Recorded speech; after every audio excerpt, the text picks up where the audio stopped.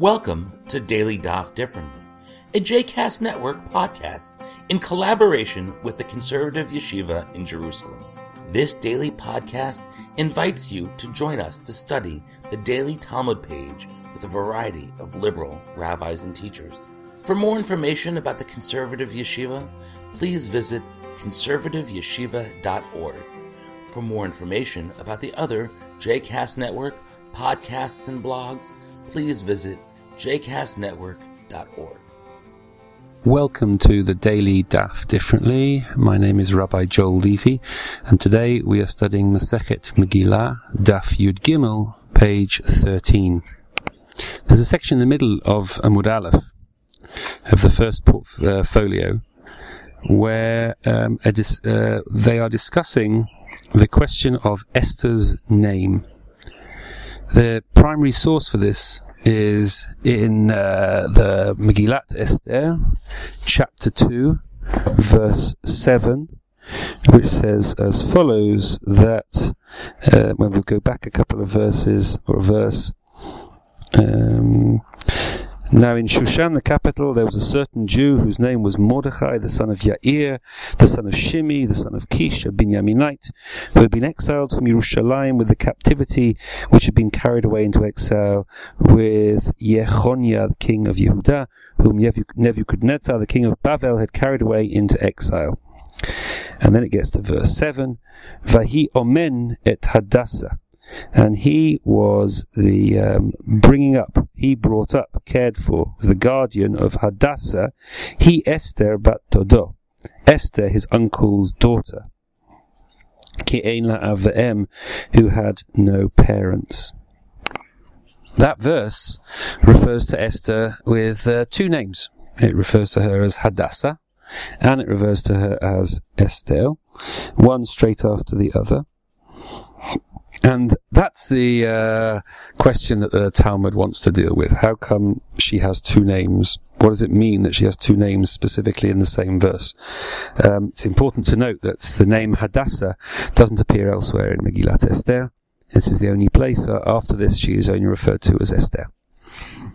The Talmud says, Karela Hadassah v'Karela Esther. She seems to be called both things, which is kind of bizarre. And so the Talmud then goes on to list 5 different rabbis who have different approaches to how to understand the contradiction between the name, or the apparent contradiction between the name Hadassah and Esther. Rabbi Meir says, Esther Shema. V'lama nikra Shema Hadassah, Hashem HaTzadikim shenikru Hadassim. Rabbi Meir says, her name was Esther, so how come she was called Hadassah? Well, she was called Hadassah after Tzadikim, after the righteous ones, who were referred to as Hadassim, or myrtle. And then he quotes from Zechariah, chapter 1, V'chein hu omer v'hu omed beina hadassim, and he was standing amongst the myrtle. So the underlying assumption here, which underpins this whole conversation, is going to be that she can only really have one name. She must be actually called either Esther or Hadassah, and that's her real name.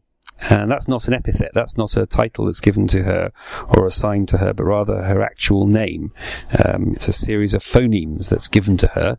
And the other name is a title. It's a name that's assigned to her on the basis of her behavior, or on the basis of her being or her person.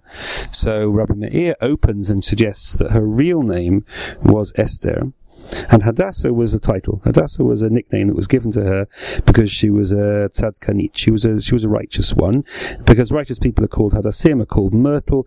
Quotes from Zechariah, kind of bizarrely. If you look up the source in Zechariah and try and look in the Talmud to try and see how come there Hadassim is applied to is referring to righteous people. If you look in Sanhedrin, Sadi Gimel and Amud Aleph, the proof text is actually back into Megillat Esther. So, which is a somewhat circular argument, but be that as it may, Rabbi Meir says that her real name was Esther, and her title, or the name that was applied to her, the epithet that was given to her, was Hadassah Myrtle, which is a reference to her righteousness. Rabbi Yehuda Omer Hadassah Shema. Rabbi Yehuda disagrees. He says that her real name was Myrtle, her real name was Hadassah. V'lama nikret Shema Esther. So why did they go around calling her Esther? Al Shem Shaita Masteret Devareya Shene'ema Ein Esther Magedet Et Ama. He says that her real name was Hadassah, or Myrtle, and she was referred to as Esther because her nature was, in the story, she was the person who hid herself, Masteret, the hiding one, and she hid, according to Megillat Esther, she hid her cultural identity from everyone around her, and that was a significant part of the story, which allowed her to inveigle herself into the king's bed and into position of authority in the Persian Empire. According to Rabbi Yehuda, then, Esther is a title, and it means the hiding one. Rabbi Nehemiah Omer Hadassah Shema V'lama nikret Esther. He agrees. Why was she? Her real name was Hadassah, and she was only referred to as Esther.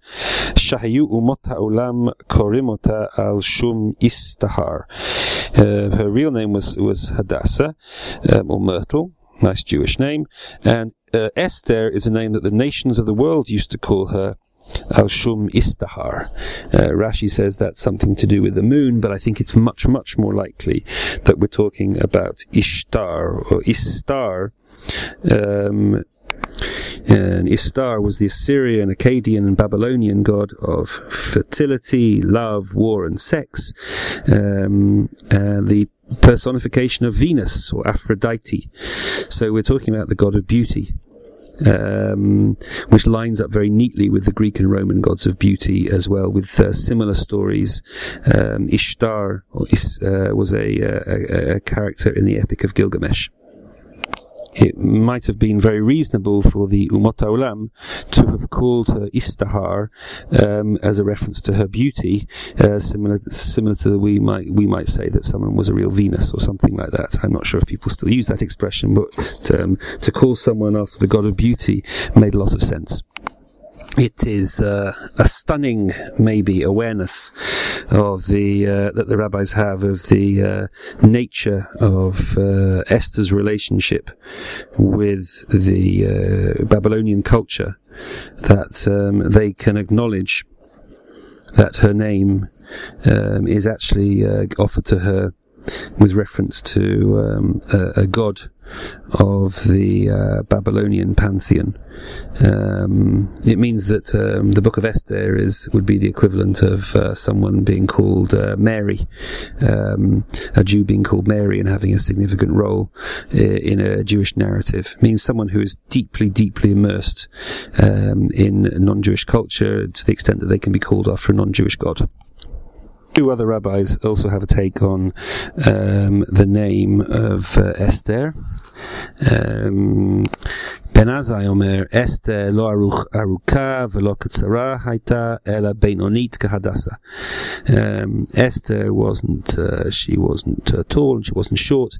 She was a middling person, like a myrtle.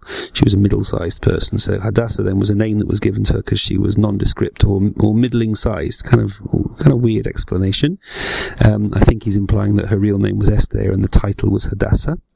And Rabbi Shua ben Korcha says, I think that something similar. Esther Yerak Rocket Haita. She was green. She was sort of peaky. She didn't have good skin. She was greeny in colour, like Hadassah. And then he adds that people found her attractive, not because of her physical beauty, but because some kind of chesed that was wrapped around her or drawn to her. So we have 5 explanations of her name. They can't even agree whether her real name is Esther or her real name is Hadassah. They all assume, I think, that one of them is a real name and one of them is a nickname, and that leaves a great scope open for conversations around her nature.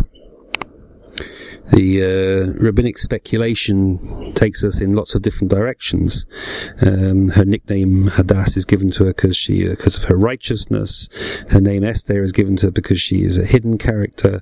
Her name Istahar is given to her because of her great beauty. her name, Hadassah, is given to her because of her middling status, or her medium-sized height, or because of her green skin. So much interpretive openness is stunning when we're analysing the main character of this book. And it's clear that these different rabbis have different understandings of her essential nature.